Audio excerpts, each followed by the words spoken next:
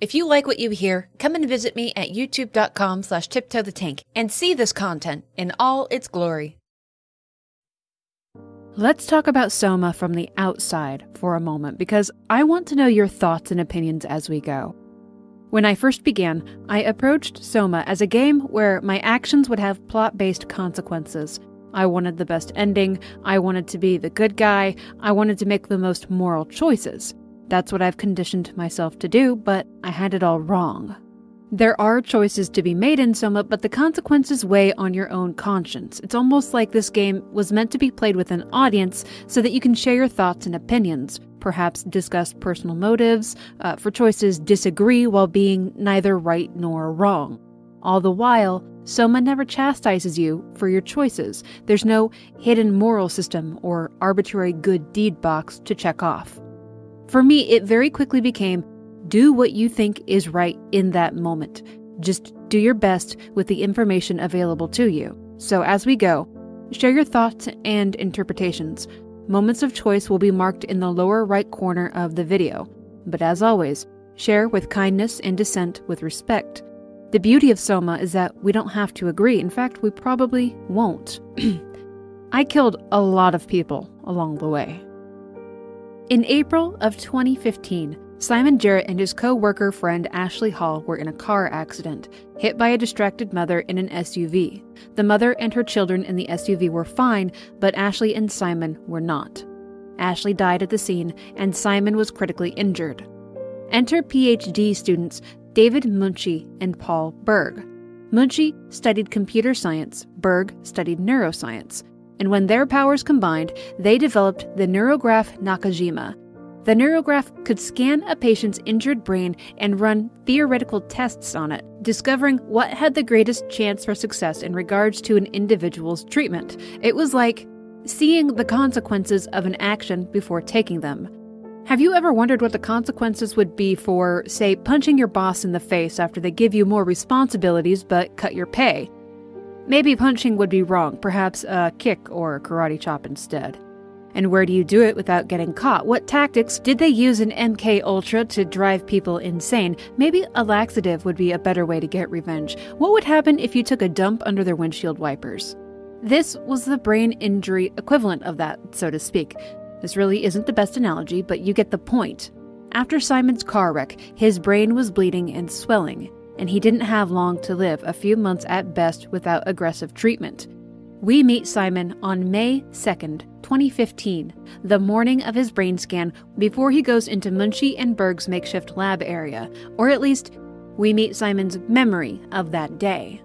Simon goes in for his scan, and when next his consciousness stirs, it's May in the year 2104. But how did we get here? Well, as is typical, we have to go back and take Soma out of sequence to tell the full story. So, we'll get back to Simon in 2104 later. For now, let's stay with Simon in the year 2015. 18 days after Simon's brain scan, on May 20th, he begins a new treatment specially created for him and this particular injury. This gave Simon hope, a renewed love for life, and a desire to greet the future. Munchie's encouragement and sales pitch really worked, but Simon is dead by June 1st. The treatment didn't work. He consents rather casually to David Munchie that he may keep all the scans of his brain, to use them however he sees fit. Maybe Simon can live on in some way after his death if Munchie can make use of his scans. What Simon could not have anticipated was not only would Munchie use his brain scans for future experiments, but his scans would be the template for Munchie's work, used countless times over by students and researchers in the coming decades. At 26 years old, not even 2 months after that awful car wreck, Simon Jarrett is dead. But in a way, Simon lived on through his scans. But still, we don't return to 2104. Not yet. In the mid-century, Pathos 2 was built in the Atlantic Ocean, a deep-sea thermal mining station consisting of several smaller structures funded by international but privately owned entities, one of which, Carthage Industries, invested heavily into a computerized infrastructure around Pathos 2, which will be important later. In the latter part of the century, sometime before the awakening of Simon in 2104, Earth became aware of a comet en route to direct impact with Earth. The interests of Pathos II shifted in this time from an economically motivated entity to one of secretive scientific research propagated by Carthage Industries. One of Carthage Industries' creations was something called structure gel.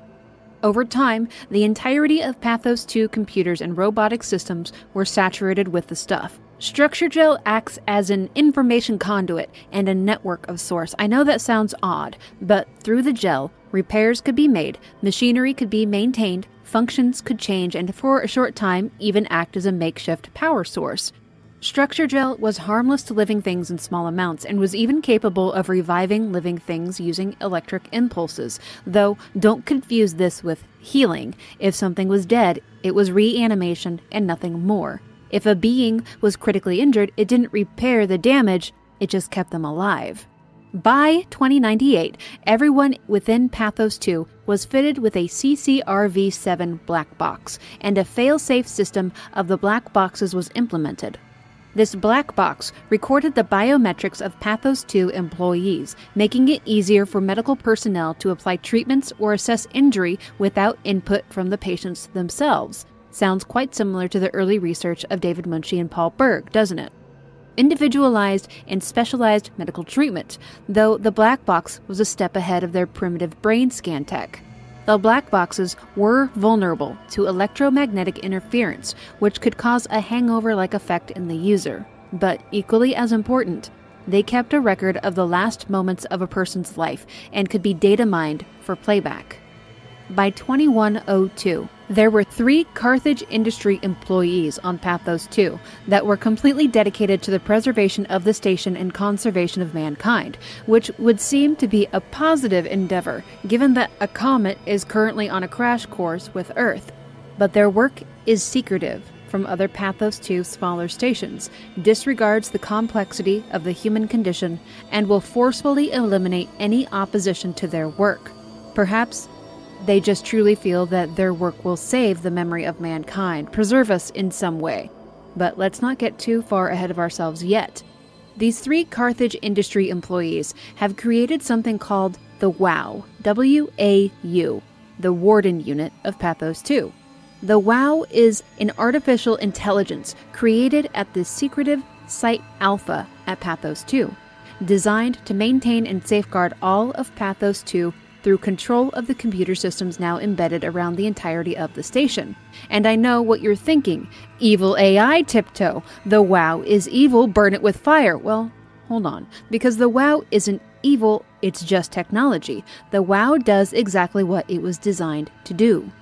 The WOW was injected with and calibrated to operate the structural gel around the Pathos II computer system. Remember, these Carthage Industry employees are trying to use the WOW to maintain and protect Pathos II and all life within. However, in their endeavor to achieve this, the WOW was not taught morals or consent, nor about the complexities of life or living. The WOW was there to preserve, to protect, to maintain. By the end of 2102, the WOW was the sole caretaker of Pathos II. And then, on January 12, 2103, the comet arrived. It was just as destructive as predicted. The surface became a fiery hellscape, the air became toxic, the sun disappeared from view, top layers of the ocean were left barren of life. It was an extinction event. As far as the inhabitants of Pathos II were aware, they were all that was left. 58 people. They weren't really mistaken on this either. There's no later reveal of a pocket of humanity surviving in Antarctica or Russia. No. It was an annihilation and all-consuming event. And even with the WOW and the safety of the ocean floor, Pathos II could not last forever. They would run out of food. They would run out of hope. Who would want to breed, to bring children into this doom? So, here is my first question to you. Something I struggled with as I played. Would you want to survive? To make it through the apocalypse? To have little hope for the future? Would you want to become someone on Pathos II? To see how it plays out? Would your curiosity be that great, even in the best of conditions, knowing that the end is just a matter of time for you too? Would you want to live out that possibility of something else? After all, what if there is a chance? What if there is an escape? Is that what if worth carrying on to you? Because I truly don't believe that I would wish to live through that. I think I would rather burn with the rest of mankind or face the shockwave of the Great Impact. So maybe I'm not as fearless as I imagine myself to be. Following the Great Impact and massive life on the surface, the Warden unit, the WOW's behavior changed. And what do you suppose its logic was for these actions? Immediately following the impact, WOW dropped Pathos 2 into a low-energy state, sustaining life and climate support. A week after impact, WOW took over pilot seats that humans used to control robotics around Pathos 2, and used the seats to scan their brains and store the data.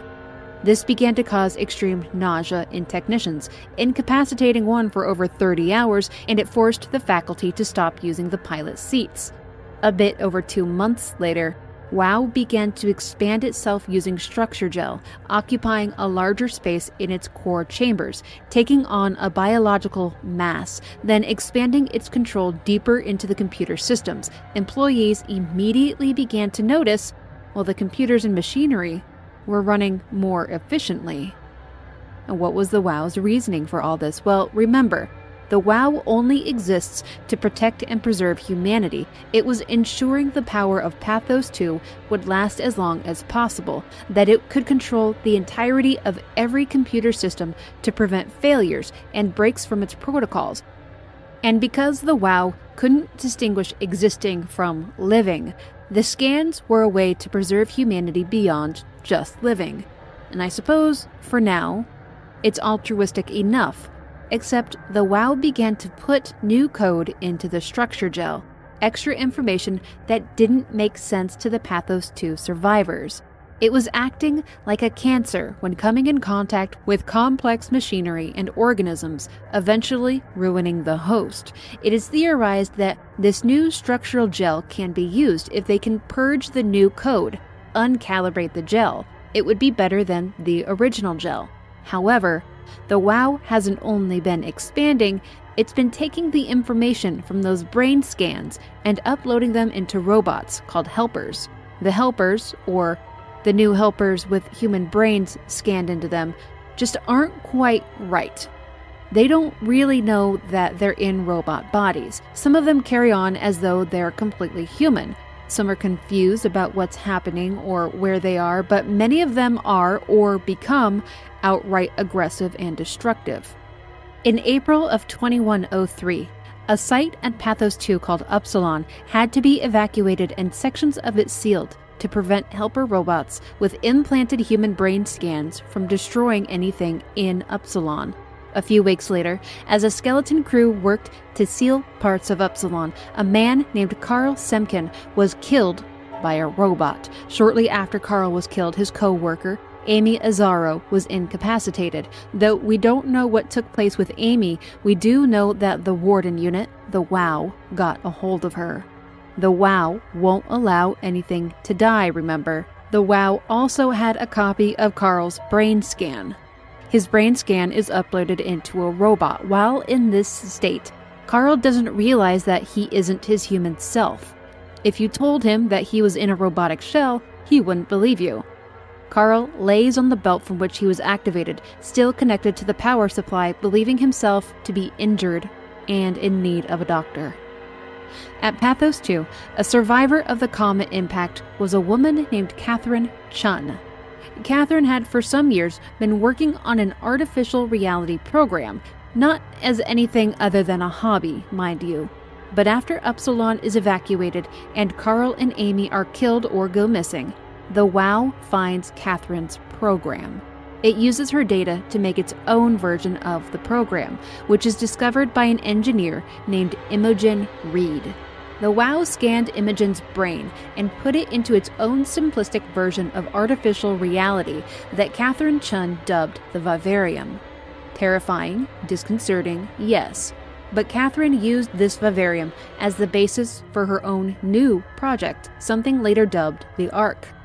The Ark would be a virtual paradise that would house the brain scans of all at Pathos 2. It would be the future of mankind, the remnants of all that was left over of them from the comet.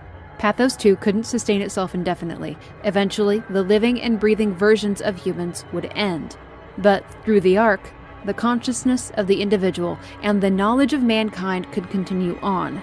Remember a while back when I mentioned the brain scan of Simon Jarrett being used as a template for future work and research based on David Munsch's work? Well, that was the foundation for the brain scans Catherine Chun would take for the Ark project.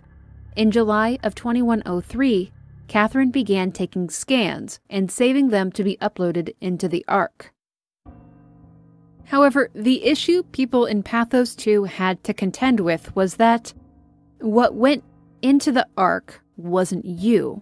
It was a copy of you, a copy that would exist in a paradise that was essentially you, but you yourself, you wouldn't actually be on the Ark. The first continuity suicide was by a man named Mark Serang. Serang was one of the fathers of the WOW, one of the 3 employees that knew the secret location of the WOW and implemented it into the computer system of Pathos 2. Serang believed that by killing yourself during or immediately after your brain scan, you were ensuring that only one version of yourself continued on. That was the continuity theory. Kill your living self at the brain scan, and only one version will continue to exist, the version of yourself on the Ark, the Paradise virtual reality. This was a way to escape the dark reality of Earth, to get away from the entirety of Pathos 2. At this point, staring down the barrel of dwindling resources and no future for an entire planet, it's obviously no surprise that there were people on Pathos 2 that were desperate for hope, for something better, so I don't really feel the need to question the choice for suicide during the scans, this continuity theory. Regardless of how I feel about suicide, I understand their choice. I don't blame them for seeking out hope, all logical fallacies aside. But after Serang, more people continued to kill themselves after their scans. The chief of security demanded that Catherine stop her scans. He tried to shut down the entirety of the Ark project out of fear of more suicides, but he couldn't stop them. In August, at the site called Delta, the crew is ordered to leave for the site Theta, though this doesn't appear to be an evacuation of any sort, rather a consolidation of manpower and resources. The head figure of Delta, a man named Terry Akers, does not wish to leave, as he would essentially be demoted at Theta.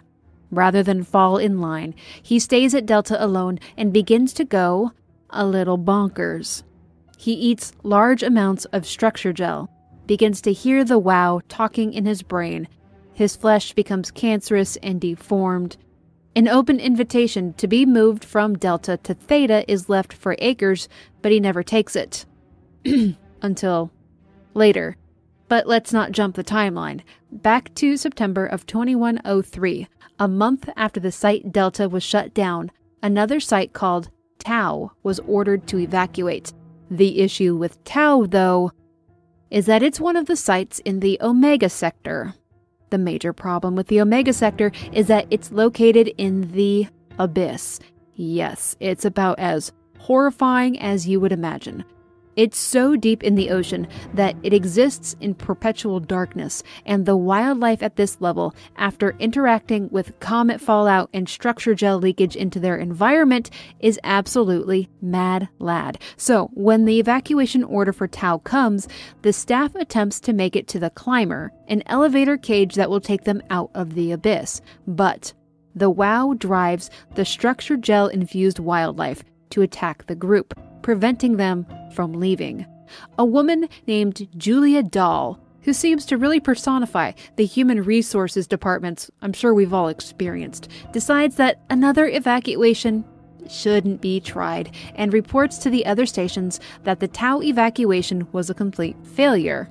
Walking HR department Julia Dahl had gone down the Climber into the abyss to help the evacuees out of the abyss. When they didn't arrive, she took a walk, and walking HR department Julia Dahl found the body of one of the Tau employees, torn in half by a deep-sea creature. After hearing some of the Tau evacuees being attacked over a radio, walking HR department Julia Dahl fled back to the climber and deemed Tau a lost cause. One of the evacuees was essentially the father of the warden unit, a man named Johann Ross. Johann Ross made it back to Tau after the failed evacuation, got in contact with walking HR department Julia Dahl, and let her know that there were still people down there, and he continued his work on the WOW. Walking HR department Julia Dahl deemed that the best decision would be for Johann Ross to just keep working down there, and the survivors at Tau were abandoned in the abyss. For 3 months, the survivors at Tau in the abyss were left to scurge for food, with no contact with the other stations above the abyss. Suicidal food runs were made between station buildings.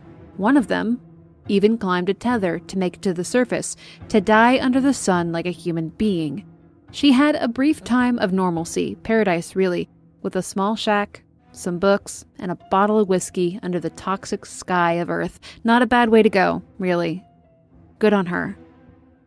By Christmas of 2103, the Ark project was ready to finalize.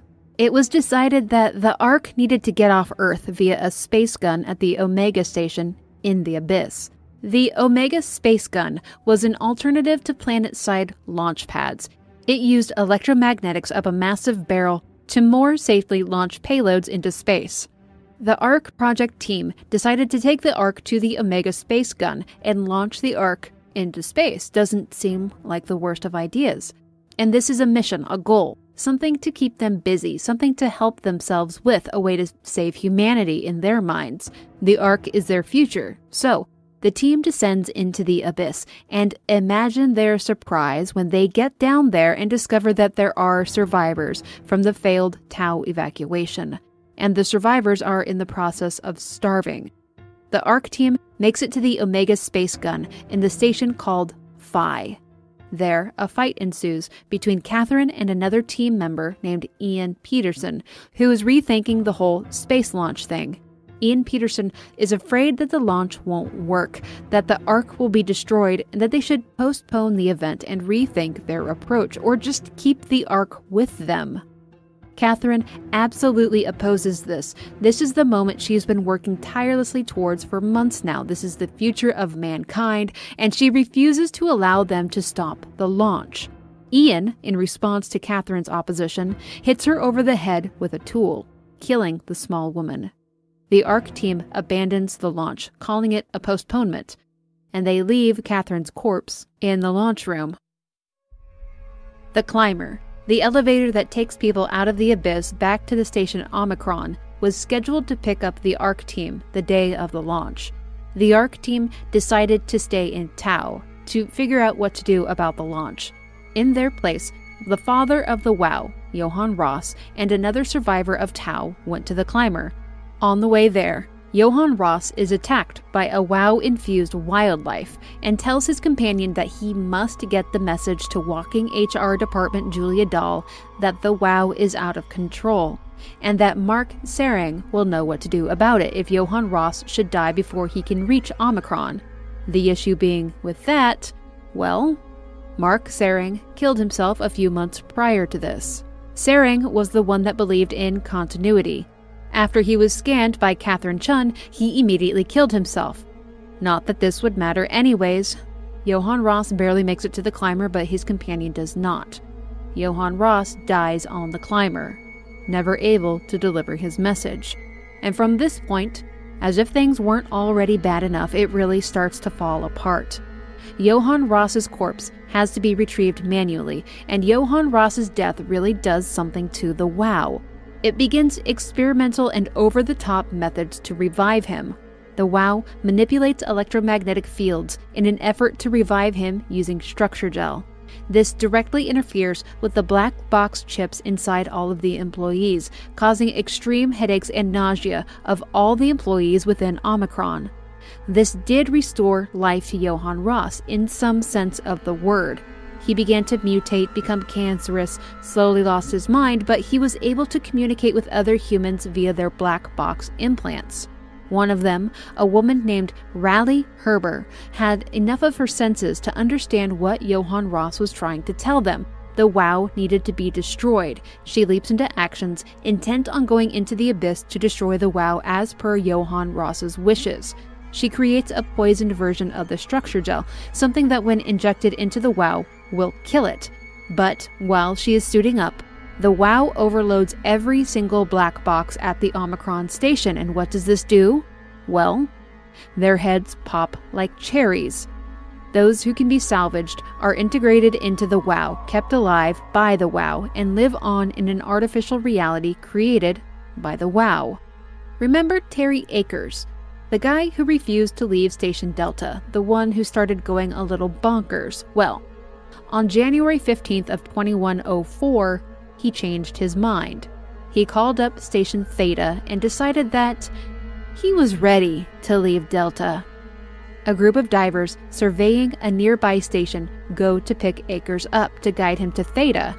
Akers decides, well, they need to be injected with structural gel to be closer to the WoW. Well, Akers kills them both and takes the Zeppelin transport to Station Theta. He arrives the following day. Now, this is happening as the Johann Ross black box head popping situation is occurring at Omicron. So Akers is taken into Theta, to the medical bay, and when he wakes up, he starts raining ruin on anyone he can find in the station. And at this point, there aren't a lot of people still living, maybe between 5 and 10 people. A small group manages to make it out of Theta, away from the rampaging Akers, who at this point is a fully mutated, eyeless, insane, cancerous WoW ghoul. They flee for Omicron. It's the only place they can go, where just that same day a plethora of heads were popped like cherries when the WoW overloaded their black boxes. When this small group makes it to Omicron, the protective gates of the station are down, indicating a quarantine lockdown, and they cannot get in. With no place left to go, one by one, this small group of survivors succumbs to the environment. Oh my goodness, we've done it. Remember Simon Jarrett from 2015, the fellow that passed away from his brain injury? Well, it's time to return to Simon's story. On May 5th, 2104, Simon Jarrett's legacy brain scan was activated by the WoW. After all, the WoW is meant to preserve life. An available body, that of Imogen Reed, is in the site Upsilon. Reed had been working on a way to stop the WoW, cutting off power production to Pathos 2. She suffocated in Upsilon in her diving suit.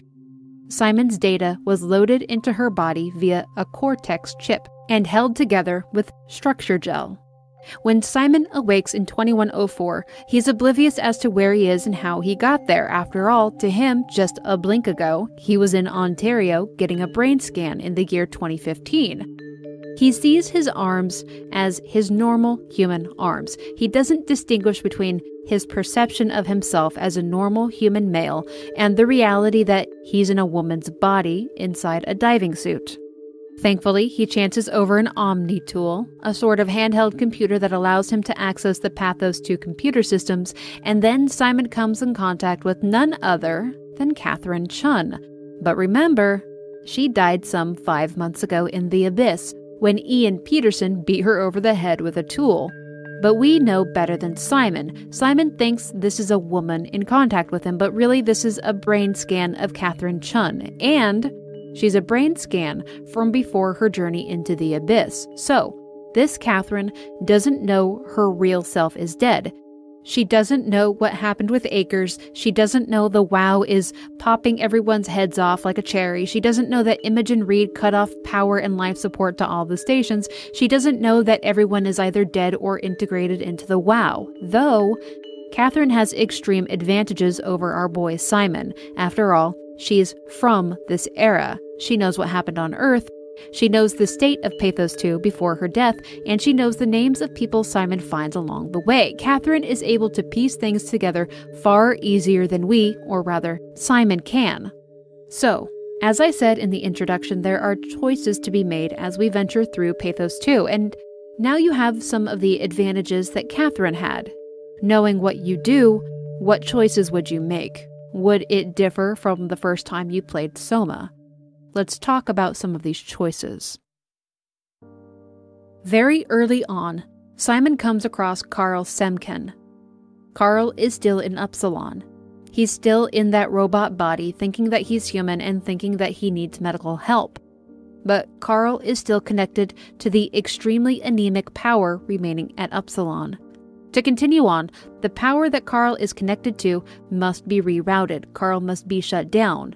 We find that we can brute force it nearby at a console, which will cause Carl extreme pain and suffering, or we can take our time, find another route, and peacefully shut Carl down. He'll never know the difference. Now, the only choice here is how Carl is shut down. You can't leave him alive, but even if you could, would you? Carl has been trapped here for an entire year now. He'll never get up and leave this place. But inside, there's still some sort of consciousness, the mind of a man that was very much alive once. And when you speak to Carl, he's friendly and assertive. He doesn't understand that he's not his same self, even though his corpse is but a few dozen meters away. Is there any reason to feel guilt over ending Carl's existence? If you didn't find the peaceful route to shut Carl down, did his reaction, his pain, his minutes of suffering, did that bother you? Did it humanize Carl? Did you see him as more than metal and circuitry? I certainly did. The moment I heard Carl cry out in pain, I felt immense guilt for unknowingly harming him. I wanted to walk away from the situation entirely before hurting him again. But finding the peaceful method for shutting him down didn't give me any pause. I immediately shut Carl down to reroute the power, and I didn't feel guilty over it. He just went to sleep.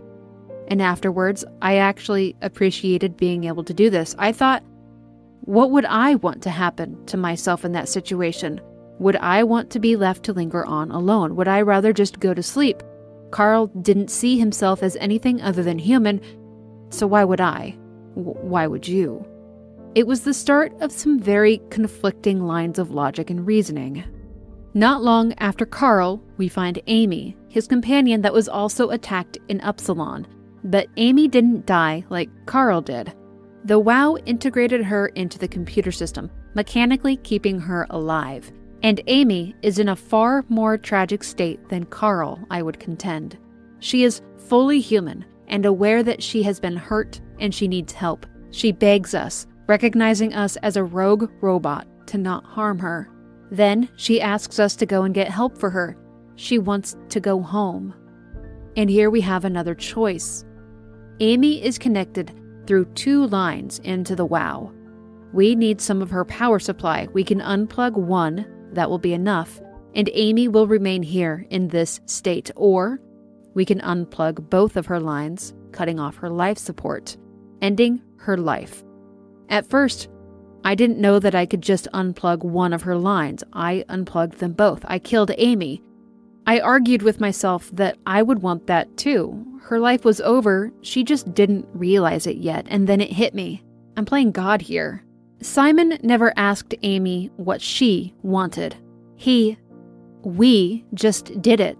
What if Amy did want to remain like this? Shouldn't that have been her own choice to make? Shouldn't we have respected that choice? It didn't even cross Simon's mind. It didn't even cross my mind. I just unplugged the poor woman and went on my merry way. But we never get to ask Amy if she wants to stay connected. She says she's just scared, that she needs help, and that she wants to go home. So, what would you do? Leave her there, knowing that there's no hope to her survival? Keep in mind, at least when we come across Amy, she's not living in some virtual reality utopia as other residents of Pathos 2 who are integrated into the WoW are. Was it right to make that choice for her when she was unable to make it herself? At what point, if ever, is it okay to play God or grant mercy, or is mercy a farce? Catherine and Simon catch on that the Ark is still at the Tau station, down in the abyss. They talk about Catherine's original idea of launching it into space and decide that it's a great idea. Though Simon doesn't quite catch on when Catherine says that the people on the Ark are scans of people's brains, they're copies, not originals. Simon isn't from this era. This technology is foreign to him. He doesn't quite get it, almost to the point of being idiotic along the way. But understand what a foreign, weird world this is to him. Understand that he too starts to cling to any kind of hope that he can find, much the same as how the now dead Pathos 2 survivors once did. Hope is one hell of a drug, and it can drive people to do completely nonsensical things, like killing yourself after a brain scan in hopes that you don't have to live in an underwater hellscape anymore. Hope drove Simon forward to launch the Ark to get his scan, and he put on his blinders to achieve it. Anything was worth doing if he could just get on the Ark, but it was a copy of himself. You might catch on to that early in Soma, but Simon sure doesn't. It's just watching someone take one step after another in delusional hope towards an end that will not be what they want it to be. The two arrive at Omicron, the station where the WoW popped people's heads like cherries when Raleigh Herber took measures to stop the WoW. Here also is the reanimated body of Johann Ross, who has been pumped full of structure gel and exposed to electromagnetic treatments from the WoW for months now. Ross speaks to Simon through his Cortex chip, telling him to kill the WoW, to poison it, to follow his orders. And knowing what we know about Johann Ross, we can sit back and realize that he's trying to help us. He's trying to guide us forward like he did with Raleigh Herber before the WoW killed her. But our biases and preconceived notions of a villain come into play here, because Johann Ross presents like a villain. He presents like someone who is a monstrosity that must be defied. It was at this point that I really began to question if killing the WoW was the right thing to do, because this weird demon robot man thing was being a creepy boy at me, and I didn't want to be told what to do. But still, we continue, seeing the consequences of WoW control over the station. Before departing from Omicron from the Abyss, Simon must change suits, which means he must change bodies. Imogen Reed's suit is not meant for the deep-sea pressure of the Abyss. Thankfully, Raleigh Herber's body is still there, inside her specialized diving suit, which Simon can use to traverse the Abyss. Simon jumps bodies here, only to be faced with another quandary. And another hint of what is really waiting for him at the Ark launch. Simon doesn't jump bodies, he's copied into Raleigh Herber's. Another Simon is still in Imogen Reed's body, the Simon that we were just playing as. Simon number 2, I suppose you could say. And now we are Simon number 3. And here's another choice. Leave this Simon to his fate, trapped here alone in a monster-infested station at the bottom of the ocean, or drain his battery. He'll just stay asleep. That's it. He won't have to face the torment of this reality, he won't be trapped here alone, and he won't be left to wander until the battery keeping him alive slowly drains. And here, I made a similar choice to that of Carl and Amy. I turned off Simon number 2. But this time, things felt different. I felt emboldened, like I had a right to make this choice because, well, Simon number 2 was me after all. What would I want for myself? I would want to be turned off. I wouldn't want to be left to wander these desolate deep-sea stations alone. So don't I have the right to make that choice? Well, hold on now. Now I'm separated from the moment and the choice, and now I think perhaps I was wrong. I was no longer Simon number 2, I was Simon number 3. Simon number 2 was his own person, so to speak. And now I think, hold on. These aren't people, these are robots, they're datas, they're copies, what am I talking about? But aren't they human?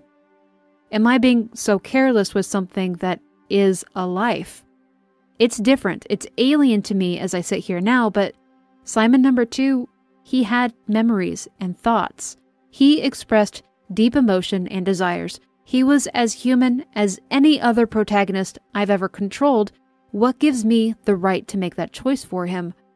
I should have let him wake up and decide for himself. He could power himself down. What the hell was I doing? Was I so self-righteous to think that I could play God? Within Tau, down in the abyss, we find one more choice. The last living human on Earth as far as we know. A woman named Sarah Lindwall. Sarah is being kept alive by life support. There's no more food. She's emaciated and sickly. She's guarding the Ark. And Sarah asks us to kill her. Turn off her life support so that she can finally pass on.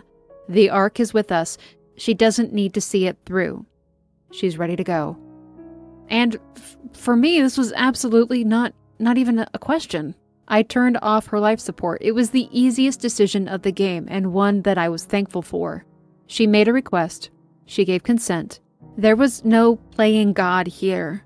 And we sat with Sarah as she slowly faded away and gave her company in the final moments of her life. It was really a beautiful scene. And unlike so many other decisions I'd made up to that point, I didn't regret it. I was thankful that I got to share that time with Sarah, that I got to help her along. Her work was done. She finally got to rest. Would you have done this, though? I realize my regaling of the experience may have tainted the opinion pool, but would you have done the same thing, or left Sarah to turn off her own life support, or just gave her no attention?